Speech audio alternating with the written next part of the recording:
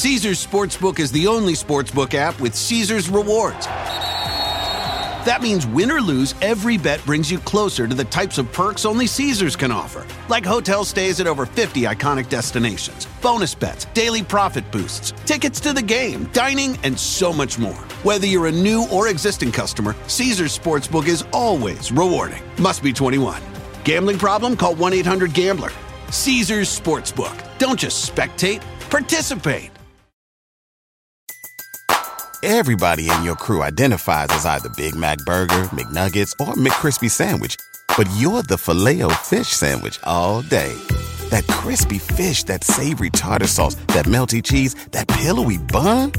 Yeah, you get it.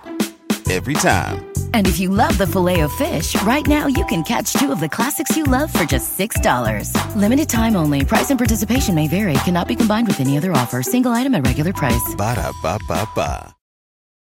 The Bowery Boys, episode 188, The Murder of Stanford White. Hey, it's the Bowery Boys. Hey. Support for the Bowery Boys is provided by our listeners. Join us for as little as $1 a month by visiting patreon.com/Bowery Boys. Hi there. Welcome to the Bowery Boys. This is Greg Young. And this is Tom Myers. And I'm glad to be back, Greg, to join you for a midsummer scandal. This is one of the most outrageous stories of Gilded Age New York City, populated with some of the wealthiest people in the city and in some of the most exclusive places. We are, of course, talking the story of Evelyn Nesbit and the murder of Stanford White. This isn't exactly a whodunit, since we know very well who done it, but it is a story of summer intrigue. And it really focuses around the accomplished public life, the scandalous personal life, and the untimely death of one of New York's most important architects and leading citizens. You'll see the works of Stanford White throughout the city today. They're some of the most beloved treasures. But behind the scenes, Mr. White led a rather intoxicating life that would scandalize readers of newspapers when all of these details came out. Today we'll explore the characters involved in this Gilded Age drama and retrace the events of a summer night in 1906 that shocked the city, so much so that the trial that ensued was dubbed immediately the Trial of the Century. So from the dining rooms of the most glamorous restaurants in New York City to the heights of the tower on Madison Square Garden, join us as we investigate the murder of Stanford White.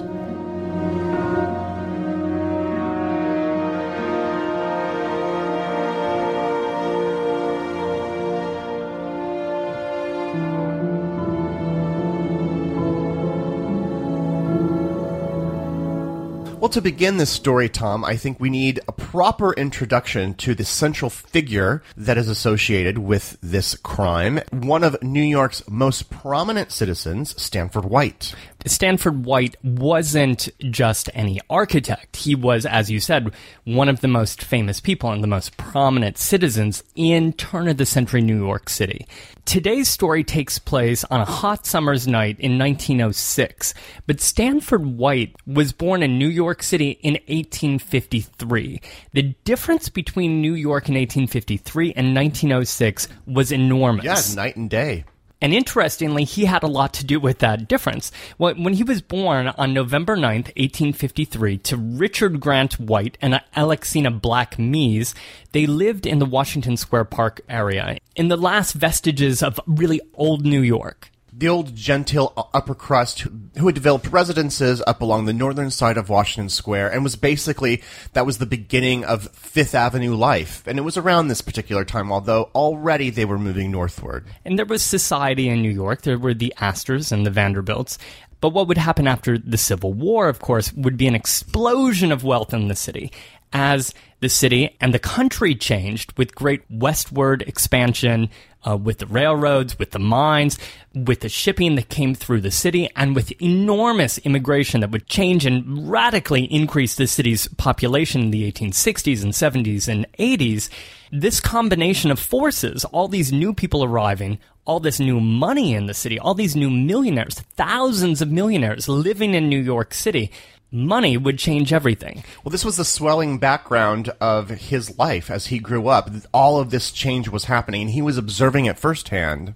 Right, though the city that he was observing as a child in the 1860s was still tethered to this old New York. His father, who had been born in 1822, Richard Grant White, was an intellectual and a critic. He studied to be a number of different things. He studied to be a lawyer, he studied to be a doctor at NYU, but he ended up being a literary critic and an art critic for several different publications, including the New York World. He sounds like a really cool guy, who always had sort of artists coming into the house, stopping by. He played the cello. They would have a regular weekly cello practice and performance in the living room. It almost sounds like there was maybe even a little bohemian undercurrent in the household, perhaps. Certainly an appreciation for art and for intellect that would leave young Stanford very intellectually curious. It would also introduce him to other artists in town. He knew Louis Comfort Tiffany and Frederick Law Olmsted and others because they would pass through the house. They were acquaintances of his father's.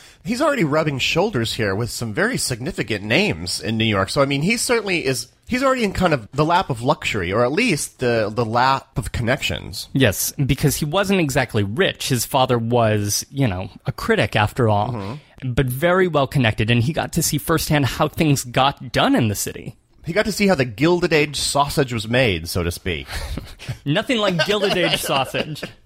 So how did he get his training in architecture? Well, he wanted to be an artist. And he received early career advice from one of his father's friends who told him that if he wanted to make a career out of art, he should really study architecture, because one could build a career there and also work with beautiful objects and with art. And you're usually discussing things like classic Roman and classic Greek architecture as well, which requires you to hobnob in some of the great schools in Europe. If you were lucky and you could afford to go over there and study that.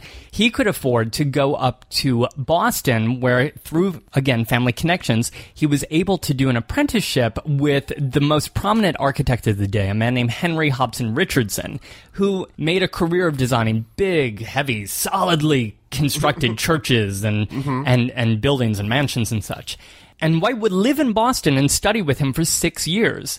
Rather coincidentally, perhaps, or not, just a couple years before him, another man named Charles McKim did the same thing and was studying with Richardson in Boston. And it was here up in Boston where he would learn some of the nuts and bolts of architecture. Well, and the nails. And the nails and screws. Yes. But it would be on a tour of Europe in 1878 where he would travel around. He would live for a while in Paris, and then he'd travel along his sketchpad, taking down detailed notes and sketches of cathedral windows and classical forms and old structures from France to Italy. Well, all of this stuff which he would borrow for his commissions later. Right, because it would be these kinds of structures that he would really bring back, or influences of these, as he brought back Beaux-Arts and neoclassical design to the United States. And it would be back in New York in 1879 where young Stanford White would join Charles McKim and William Rutherford Mead in creating the firm McKim, Mead & White. McKim, Mead & White, the soon-to-be iconic architectural firm, was formed in 1879 here. Right. Kind of a key moment for the Gilded Age. We're almost sort of in the heart of the era we perceive as the Gilded Age. Because look at New York in 1879 or 1880 as it's really full steam going through this transformation, right? You've got not only thousands of immigrants arriving into the city every day and providing all this new labor power, and you've got the Lower East Side, as we've talked about, transforming into tenements, and you have the city's wealthy moving from their townhouses up to mansions, building mansions along Fifth Avenue. I should add that we're talking Gilded Age as if everyone's enjoying the fruits of the Gilded Age at this particular time. In fact, in most cases, the Gilded Age is, of course, benefiting the upper crust of New York society, and that everyone else is sort of cramming into New York. But the only way that you could argue that people are truly experiencing the benefits of the Gilded Age here is with extraordinary architecture that people could look at and appreciate. Well, there were other things, too. I mean, there was also Central Park that was created at this time. So there were some things for the people. There were big projects like the Brooklyn Bridge that were constructed that helped everyday New Yorkers out. But yeah, in terms of the architecture, the grand architecture that we think about from the Gilded Age, this was primarily being built for the city's elite. And there were suddenly so many more elites to build houses for, right? Because of all these new millionaires that were being produced by this new kind of economy that had come up out of the Civil War, that suddenly, it was by building these grand houses with these great architects, these fanciful structures, that they could join society. Because it gave them standing to hire one of these top firms and build themselves this mansion in the middle of the most important city in the country. And it wasn't just by building a city mansion or a countryside cottage, quote unquote, that one could establish themselves in society. One of these new millionaires could also establish themselves by joining the right kind of social club or even starting a new social club with others. There were university clubs, there were various forms of arts clubs, and then there were also cultural institutions that they could get behind and throw their money into and make a name for themselves, be it the Metropolitan Museum of Art or the Metropolitan Opera, or even the New York Public Library. These were new institutions that were all built during this period, the 1880s and 1890s and 1900, where the city was transformed by Beaux-Arts architecture and created a moment or a movement that was called the City Beautiful movement, in which architectural philosophers, if you will, or theorists believed that you could elevate the city's issues, you could elevate the city and solve many of its ills through beautiful architecture, through beauty itself. And of all the firms in New York City that were designing and overseeing the construction of these mansions and clubhouses and cultural institutions, of all the firms at the very top would be, by 1900, McKim, Mead, and White. I have a practical question, Tom, which I guess I never think about. Where was their I just said architectural philosophers, okay? Where were their offices? Like, where did they actually... I assume they didn't sit out in Central Park and sketch things. No. Well, they might have in their free time, but they had a couple different offices. At the time of our story in 1906, they're based at 5th Avenue and 21st Street in a handsome 9-floor building that was constructed in 1892. You might know it today, Greg, because on the ground floor, it houses a Club Monaco. You know the Club Monaco at 21st and 5th? I know that store well. I believe it goes all the way back to the 1990s, actually. Yes.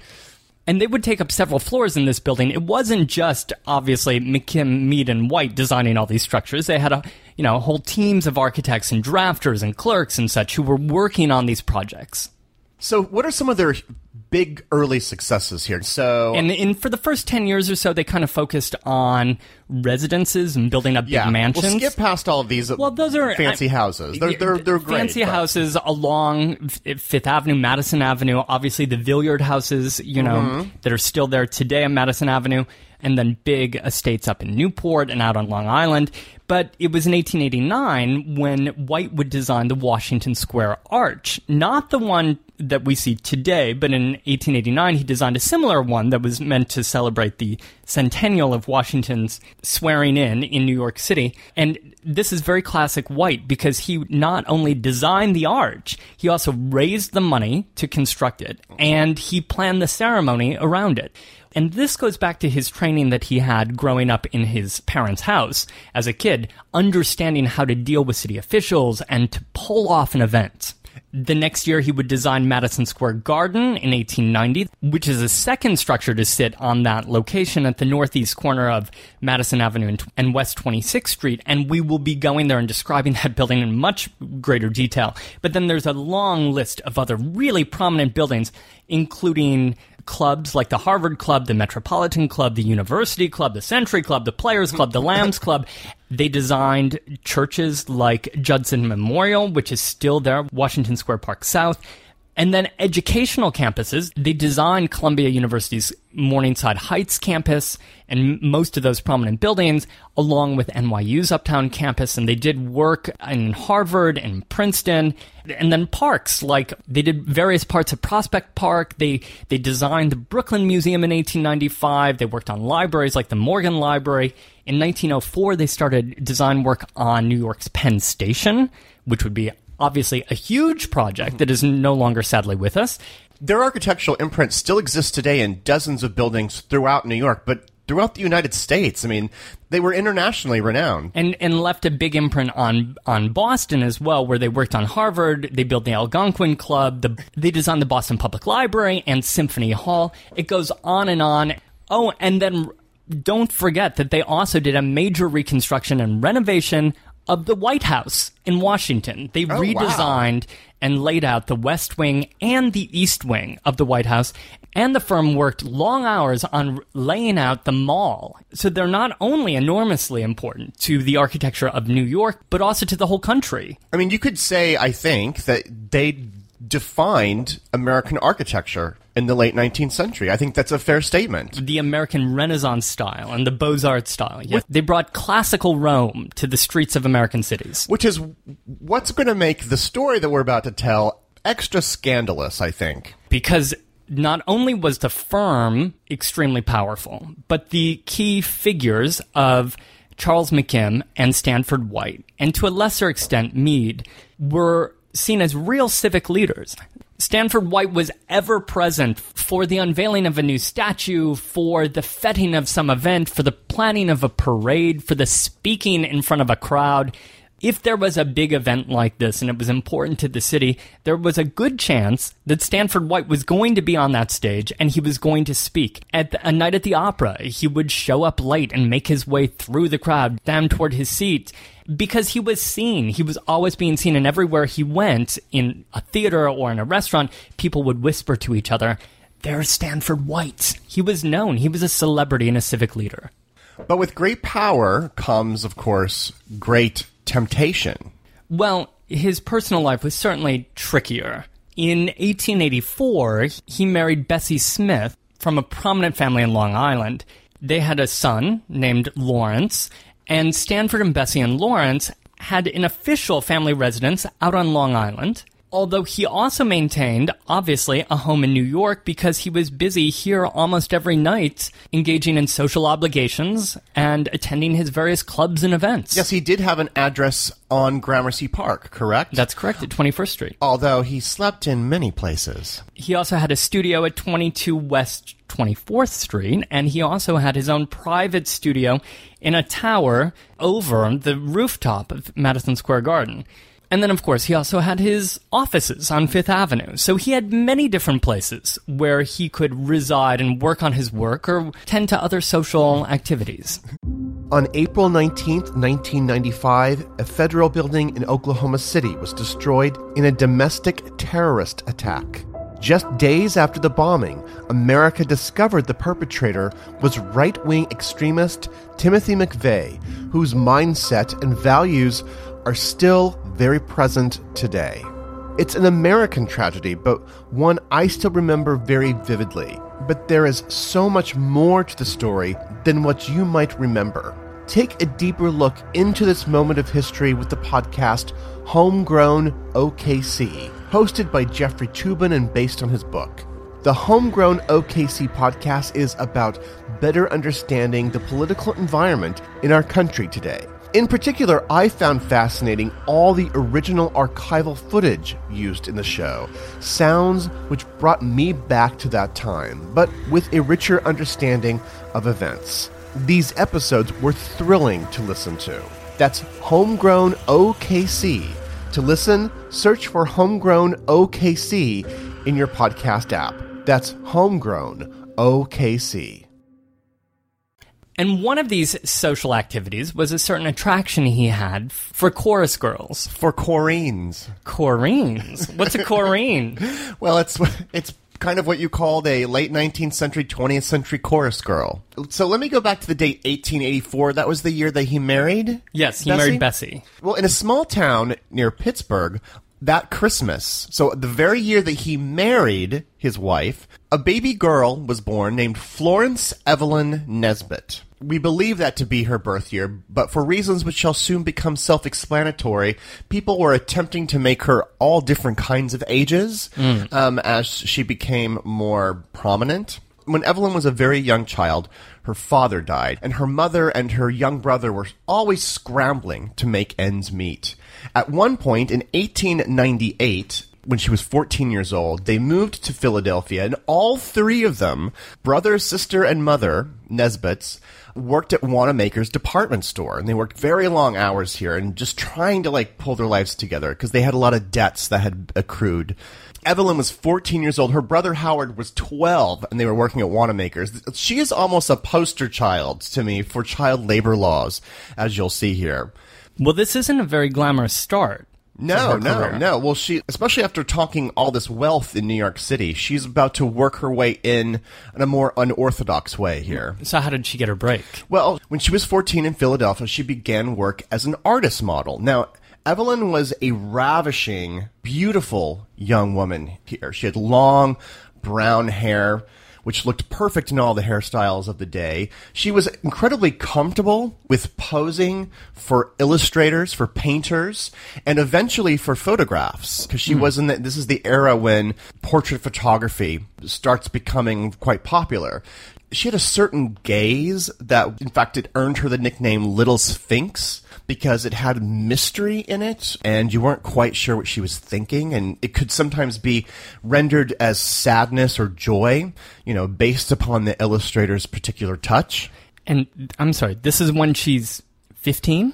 14, 15, yes. Okay. It was a unique skill that she had. In fact, although perhaps she was not quite emotionally ready for the outcomes of having this particular talent. So in 1900, she moved to New York with her family, where Evelyn broke into the world of modeling. I'm sure this is a story that's told today in the world of supermodels, but in this case, it was an elite group of artists that she was able to, get in with. It was just she had a couple early contacts that basically helped her out, including one James Carroll Beckwith, who was an important impressionist painter of the day, who had been quite taken with Evelyn's abilities and sort of essentially loaned her out to people, got her a lot of jobs because he found that she was a very inspirational muse. So were these commercial artists? Was she Mostly. Winding up in advertisements and such? Oh, yeah, absolutely. Her advertisements, newspaper illustrations.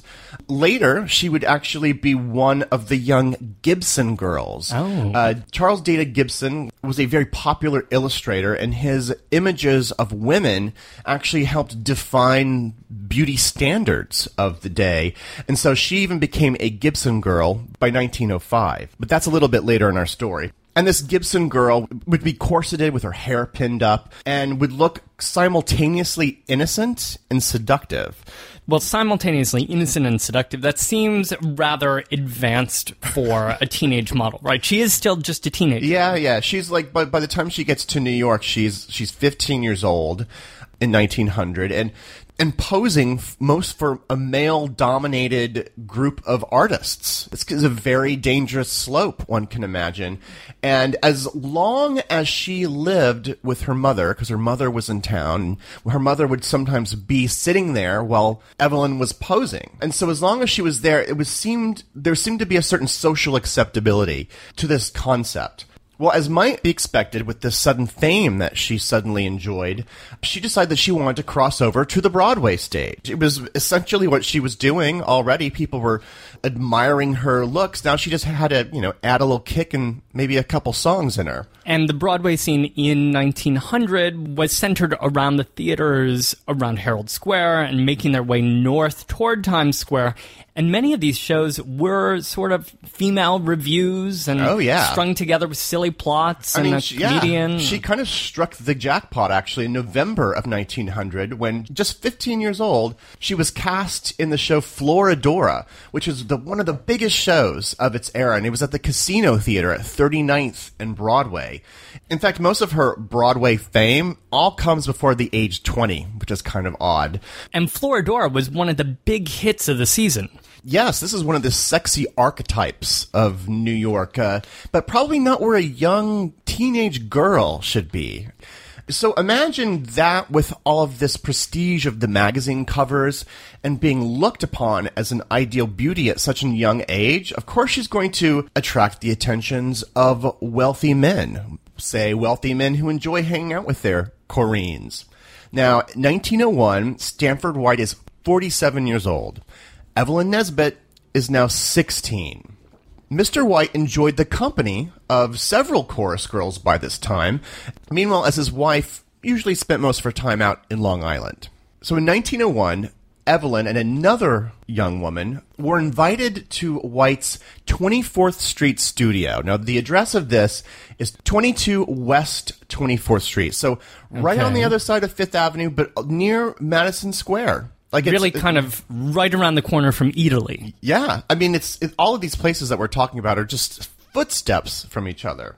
The studio had a curious location in that it was just upstairs from a first-floor toy and novelty company called FAO Schwartz. This was FAO Schwartz's first location? Yes. And it's right underneath Stanford White's studio. So upstairs, Mr. White and the two young women dined on food delivered from Delmonico's, the finest restaurant in New York, and the room with richly decorated furniture and tapestries and paintings everywhere. So after a little afternoon champagne, they went upstairs to a green room that was also lushly furnished. Hanging in the center of the room was, using Evelyn's own words here, quote, a gorgeous swing with red velvet ropes set high in the ceiling at one end of the studio. A red velvet swing suspended from the ceiling. Yes. Okay. And so this is how he kind of wooed chorus girls, because it was sort of a fun way to interact. / Also, creepy. Really creepy. Right. So they have this champagne lunch in the middle of the day, and then they go all the way upstairs to this red velvet swing. Yeah. And just laugh and just swing all day. And that's, in fact, what Evelyn did that afternoon. Now, they became quite close, Evelyn and Stanford. He became a mentor, father figure / suitor in the way that seemed somewhat acceptable in turn of the century New York. He set her up with jobs, became a bit of a benefactor, took care of Evelyn's mother and brother. Believe it or not, I mean, he was one of the most public figures in New York, and yet there was little criticism from the press. All this was seen as fairly innocent. It wasn't even reported at all in the press that Stanford White was the suitor of a 16-year-old chorus girl. Well, it would be mentioned that she would be perhaps at his arm, but in his public spaces, like Madison Square Garden. She would continue to be invited to the 24th Street studio. It was only okay because Evelyn still lived with her mother, and these dates at the studio were always with another young woman and a companion. It was always kind of a group date, right? Mm-hmm. Well, one day, White decided to pay for Evelyn's mother to leave town to go visit some friends up in Pittsburgh. He invited Evelyn back to the 24th Street studio, where she was introduced to another room, an entire room of mirrors with a green couch. In this particular date, there were no other people there but Evelyn. So it was just the two of them. They proceeded to get drunk on more champagne, this teenager and Stanford White. He pushed aside the tapestry in this weird room and led her to a small bedroom. Now, Evelyn's stories would vary over the years because she would have to tell this story so many times in court cases, in memoirs, in interviews. At some point, we can't really discern what happened. She either just passed out from drinking too much champagne, or she was even possibly drugged at this point. She became unconscious. She awoke much later next to him, and she had been sexually assaulted by him. He had had sex with her while she was unconscious. Thus began a rather bizarre, somewhat twisted affair between White and Nesbitt. For instance, for her 17th birthday, he turned the garden, Madison Square Garden Tower room, into a forest of flowers, hundreds of bouquets, topped with confectioner's sugar, so it looked like it was sort of wintertime. So wait, despite this, Evelyn continued to see him? She didn't run away from Stanford White? I'm sure she was scandalized. I'm sure she felt trapped. I'm sure she felt quite confused.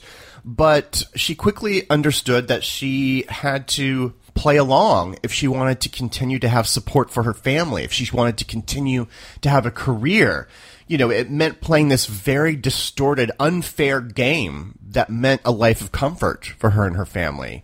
And of course, he would continue to see other chorus girls. So she wasn't his only muse? No, he had several muses, if that's the word you want to use to describe them. Nesbitt, however, would manage a brief courtship of her own with someone else at this time, a young man closer and more appropriate to her age, John Barrymore, the actor from the stage. He was 21. He certainly would have made a much better suitor, I think, in more contemporary eyes, if it wasn't for the fact that he was a big drunk and horribly in debt. Oh. But other than that, she could have wound up being the grandmother of Drew Barrymore. In another timeline, in fact, she could have been part of the Barrymore dynasty. So, Stanford and these other men weren't morally suspicious enough. Here enters another man into our story, a man named Harry Kendall Thaw, the youngest son of a Pittsburgh railroad tycoon, who also was living in the trappings of great wealth. Harry Thaw. So this is the third character in the story. This is the third character in our story here. Mad Harry Thaw was a bit touched, would you say? He would express himself in very sadistic ways that would be quite well known, and he would be turned out from pretty much all the respectable clubs, these clubs that you had mentioned. Well, he would not be invited to join them because of, quote, behavior unbecoming a gentleman. He sounds like he was a real nervous type, walking around with a twitch and biting his nails and making everybody around him a little bit nervous, but many had to put up with him and in restaurants and such because he came from such great fortune. So Harry became enamored of Evelyn. He saw her show The Wild Rose dozens of times and wrote anonymous letters to her under the name Mr. Monroe for almost a year before making a proper introduction. They finally did meet at Rector's. It was also kind of a public meeting space because you just don't know. You're getting random anonymous letters. Evelyn didn't like him at first. She thought he had a kind of a scary grin on his face, similar to the one, the Coney Island steeplechase smiley face. He kind of creeped her out at first, for probably good reason. Understandably. But Thaw also had a certain obsession with Stanford White. He actually loathed Stanford White, developing an unnatural anger towards him. He thought that White was purposely blocking his memberships to clubs and was spreading lies about Thaw to all the chorus girls. Did White even know Thaw? Was Thaw on White's radar? I think he was on the periphery. Okay. But not that he wasn't an important figure. He just was another man that in a tuxedo they would sometimes see out at these fabulous restaurants. Evelyn obviously warmed up to Thaw enough that they took a bizarre European vacation, where it was during this trip, it was Evelyn, Thaw, and Thaw's manservant Bedford. It was during this trip that she confessed the intimacies of her relations with Stanford White. This enraged Thaw even more and made him even hate Stanford White even more. But then he also acted insane on this trip. At one point during the night, he actually burst in to Evelyn's room and began whipping her with a dog whip, and then eventually sexually assaulted her as well in this trip. So this is a very disturbed man. So Evelyn's stuck in Europe with this man who's abusing her, who is totally unstable. Even after all of that, when they arrived back in New York, and she's really inspecting her situation at this point with these two men, she makes what to us would be an almost inconceivable decision, which is she actually decides to stay with Harry Thaw and finally marries him in February of 1905. At this point, she escapes the Broadway scene. She thinks she can sort of leave the whole Stanford White era behind and maybe just go live a life in the lap of luxury, right? In Pittsburgh, right. So Harry, however, is still not done with his obsession with Stanford White. Even as far away as Pittsburgh, Harry, he claims all this wild stuff that Stanford White has hired members of Monk Eastman's gang to assassinate him. So he's still building all of these Delusions, right. At one point, Harry tells Evelyn never to say his name again and to only refer to him as the Beast. Ooh. So flash forward to June of 1906. They've been married for over a year now. Harry and Evelyn decide that they're going to take another European vacation, but with just a short stopover in New York. But they would never get on that boat to Europe.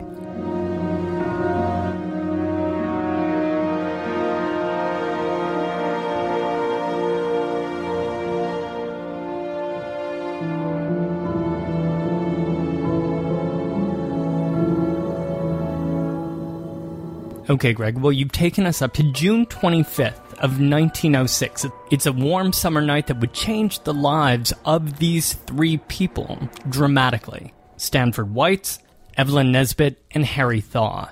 Evelyn and Harry were staying at the Hotel Lorraine, which was located at 2 East 45th Street, 45th and 5th Avenue.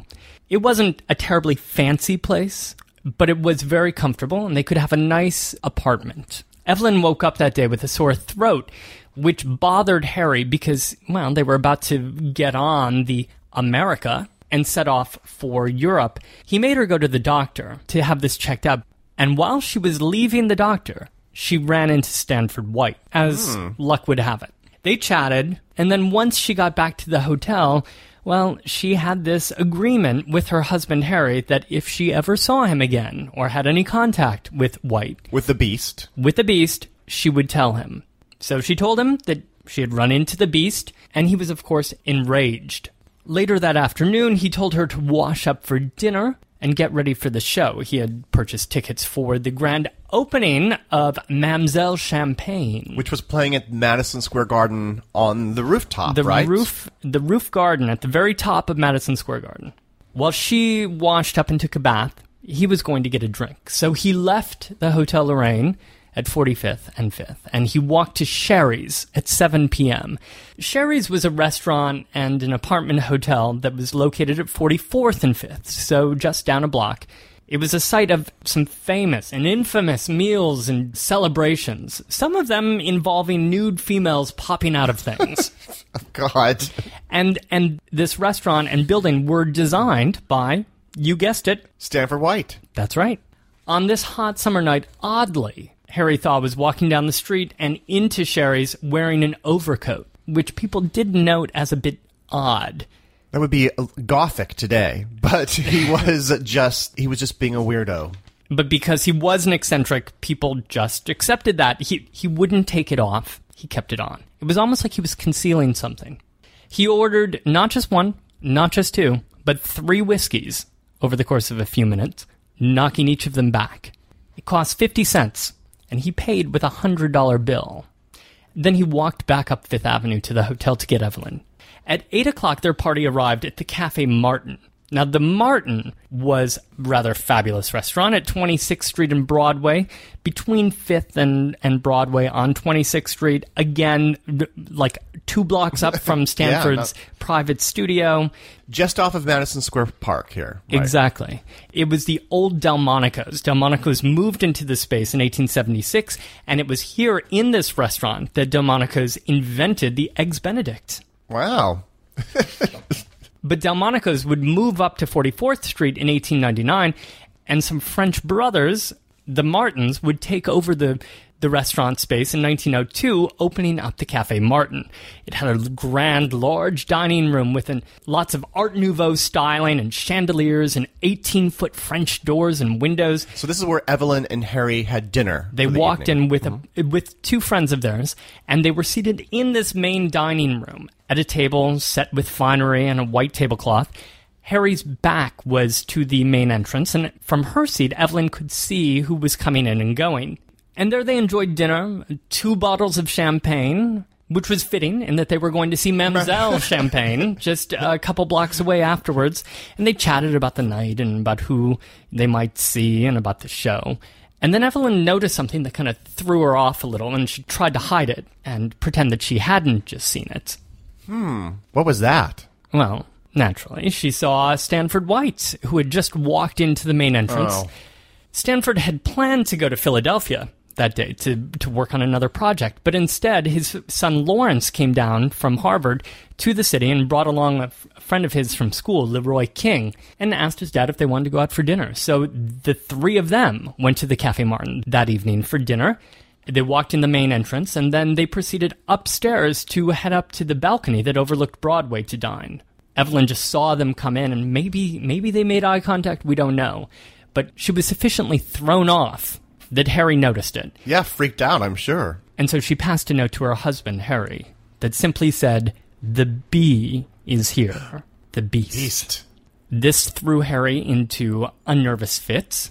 He could no longer speak. The dinner sort of came to a halt. No more champagne was ordered.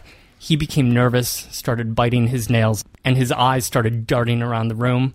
They knew it was time to go. They paid their bill, and they left. And they walked along 26th Street, along the top of Madison Square. They walked east toward the giant structure that was Madison Square Garden.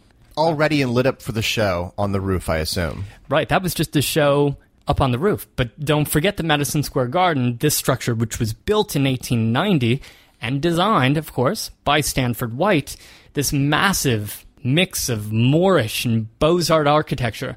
The center of it, the central auditorium, could seat 8,000 people. But that was just downstairs. They were seeing a show up on the roof garden with Japanese lanterns hanging, and above it all was the bell tower that White had designed, based it on the bell tower of the cathedral in Seville, Spain, that shot up 32 stories above the roof garden. And a tower that Evelyn knew quite well. As did some of the other elite of the city who had had parties up there that they never really spoke publicly about.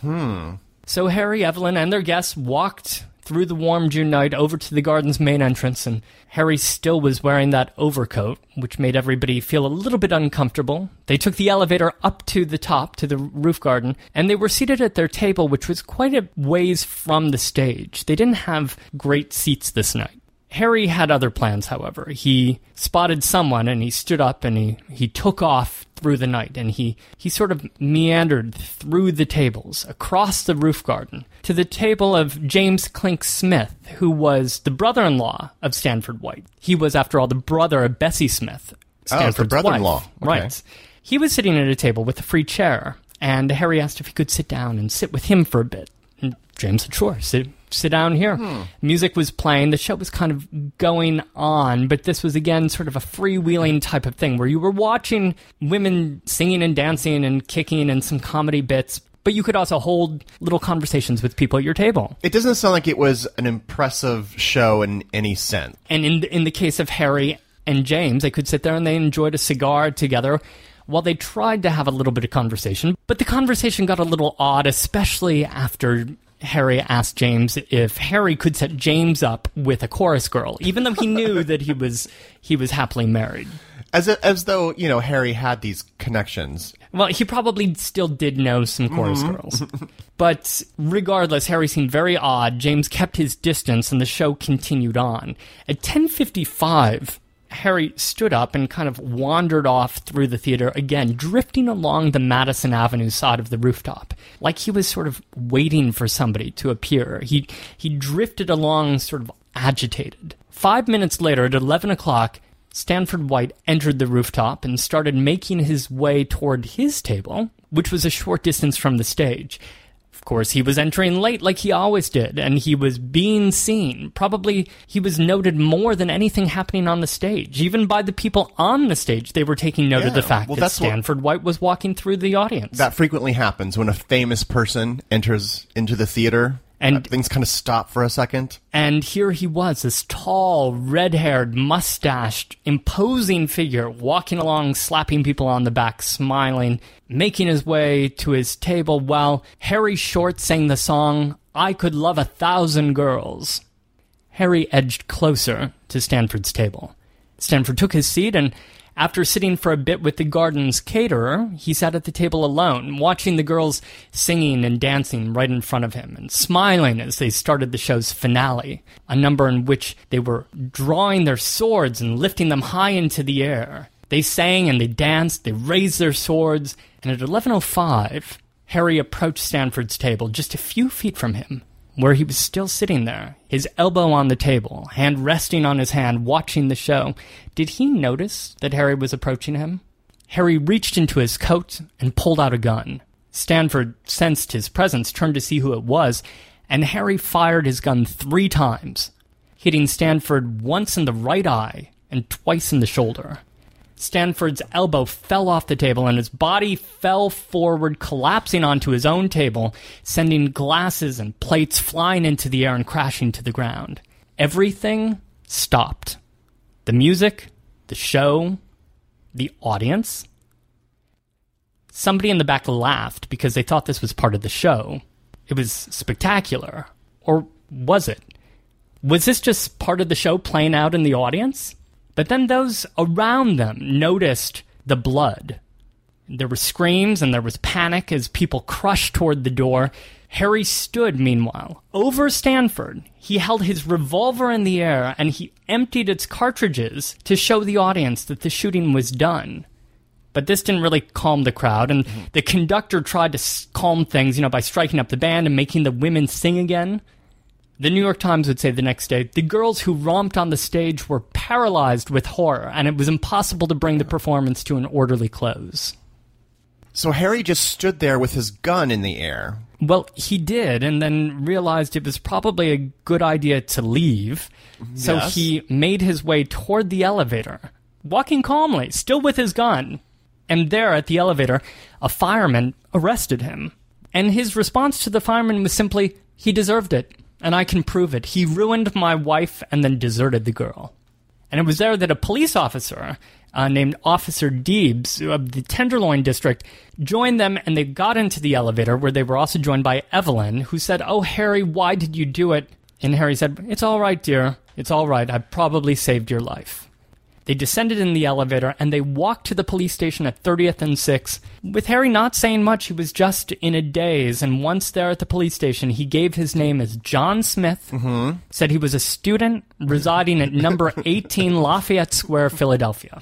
And he was charged with homicide and locked up on the spot. From everything I've read, it's like he had this strange pride, the sense of accomplishment, that it seems that he had done something that he had wanted to do for a long time and was not ashamed of it. Well, obviously, he had just committed this huge crime in front of hundreds of people. It was extraordinarily public. Well, this show, Mam'zelle Champagne, although a creative flop because of this horrible event that happened on this particular night, it actually played for several months at the Garden, and many people, because this is just how morbid New Yorkers can be sometimes, many people wanted to sit in the very spot that Stanford White had been assassinated to watch this particular show. Harry was eventually sent down to the Tombs prison, where he stayed for several months, although it seems like he didn't have a bad living situation down at the jail. In fact, he would sometimes enjoy steak and wine from Delmonico's, which was delivered to his cell. This is just, again, another perk of being in the 1% of the Gilded Age. Newspapers, of course, went insane with this, quote, Garden tragedy, instantly calling it the crime of the century. Spread throughout the world, it became international news. Thomas Edison even rushed out a film, a quickie movie that could be shown at the Nickelodeons called Rooftop Murder. In the days leading up to the trial, everyone's name was dragged through the mud, especially Stanford White, because people began coming forward with tales of his debaucheries and misadventures. In many cases, none of it really having anything to do with the case, but it was just to disparage his character. But this was happening with Harry and even with Evelyn. The case gets even stranger a week later with the mysterious death of Thaw's manservant, Bedford. He mysteriously died, and some thought it was a cover-up because Bedford, of course, knew his share of dark secrets about Thaw's mental health. But with Stanford dying, the spectacular and public death, his public reputation also died with him, because it sounds like people came forward almost immediately with these salacious details. Well, it was, you had this brief halo period where, of course, everyone speaks kindly. And then as little details came out about the case and people found out more details about Evelyn and Stanford, then, his reputation deteriorated kind of rapidly. As the trial arrived, Thaw's lawyers were prepared to declare insanity, but Thaw actually wanted a big, showy trial. He wanted everyone to know his rage and how he had stepped forward to salvage his wife's reputation. At least that's how he saw it. The trial began on January 23rd, 1907, and ran through April. It was a circus of a trial. Thousands of people were outside every day selling little replicas of red velvet swings and postcards with Evelyn's face on it. For the first time in American history, the jurors that were chosen for this trial would be sequestered, meaning that the jurors couldn't go home afterwards. I mean, they obviously couldn't discuss the case anyway, but now they were actually prevented from going home. They were actually sequestered. The jury, though, could not come to a conclusion. It was deadlocked, so they needed another trial. A year later, in January of 1908, this one was much shorter, and he finally pled not guilty by reason of temporary insanity, which was not really a common thing. And did the jury reach a verdict in this trial? They did, and he was declared temporarily insane in the death of Stanford White. He was sent up the river to Matawan State Hospital for the criminally insane, which is today, Beacon, New York. Oh, sure, so yeah. it's very close to that. Yet for years afterwards, Thaw's lawyers fought to even overturn this and then to say he was not insane. So again, this is this notion of incredibly wealthy people just having access to resources to get them off for these kinds of crimes. In 1915, there was a brand new trial, and Thaw was cleared of all charges. So by July 16th, 1915, he was a free man. So he was cleared of the murder, and he no longer had to live in a mental institution. Right. He was scot-free by 1915. Again, remarkable for a man who had just shot dead another man in front of hundreds of people. He was unquestionably guilty, right? I mean, at least in terms of the basic events of the crime here.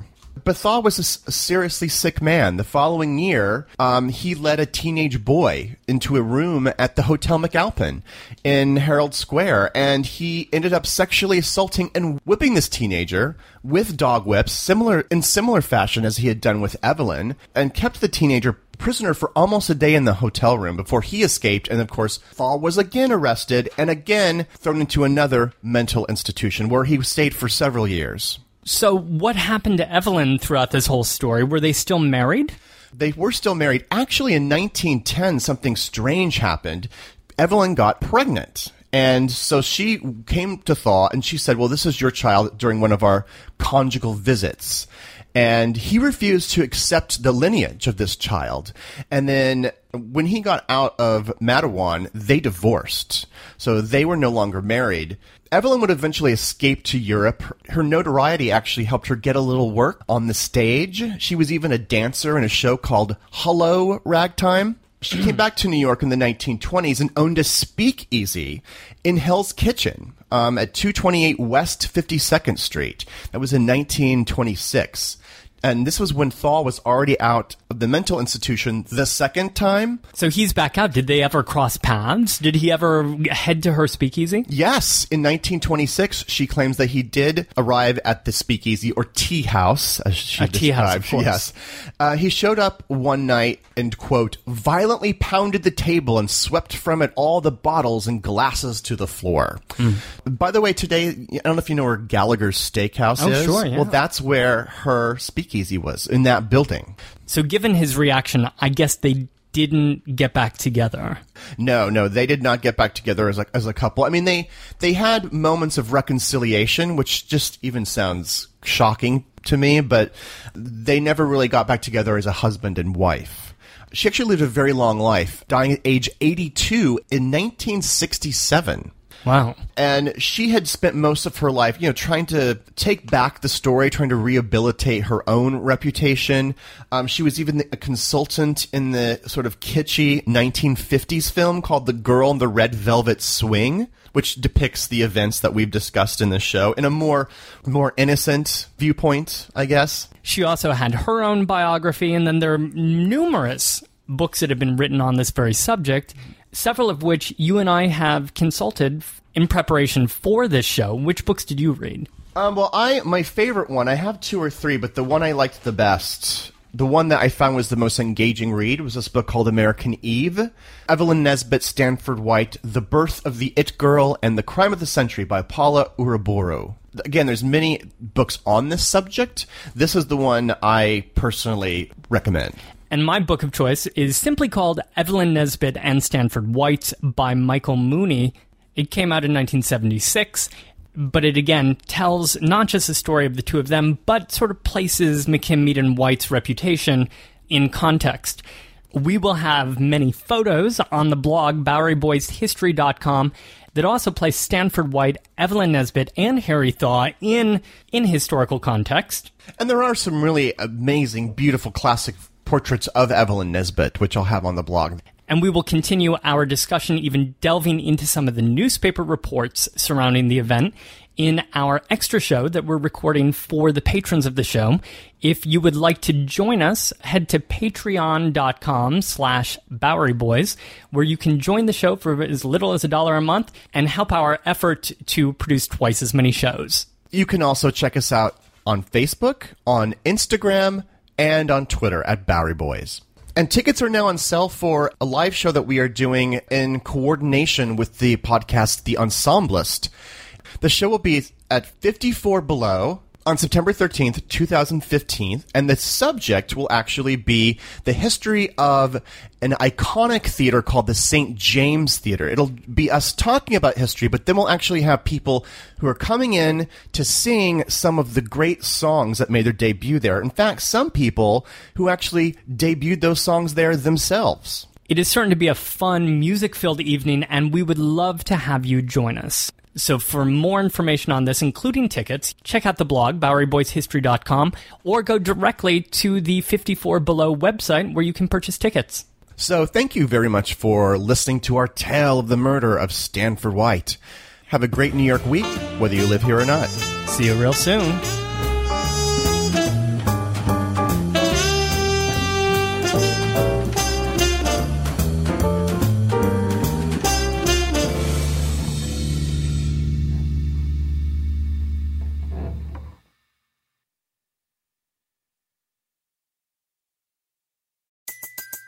Everybody in your crew identifies as either Big Mac Burger, McNuggets, or McCrispy Sandwich. But you're the Filet-O-Fish Sandwich all day. That crispy fish, that savory tartar sauce, that melty cheese, that pillowy bun. Yeah, you get it. Every time. And if you love the Filet-O-Fish, right now you can catch 2 of the classics you love for just $6. Limited time only. Price and participation may vary. Cannot be combined with any other offer. Single item at regular price. Ba-da-ba-ba-ba.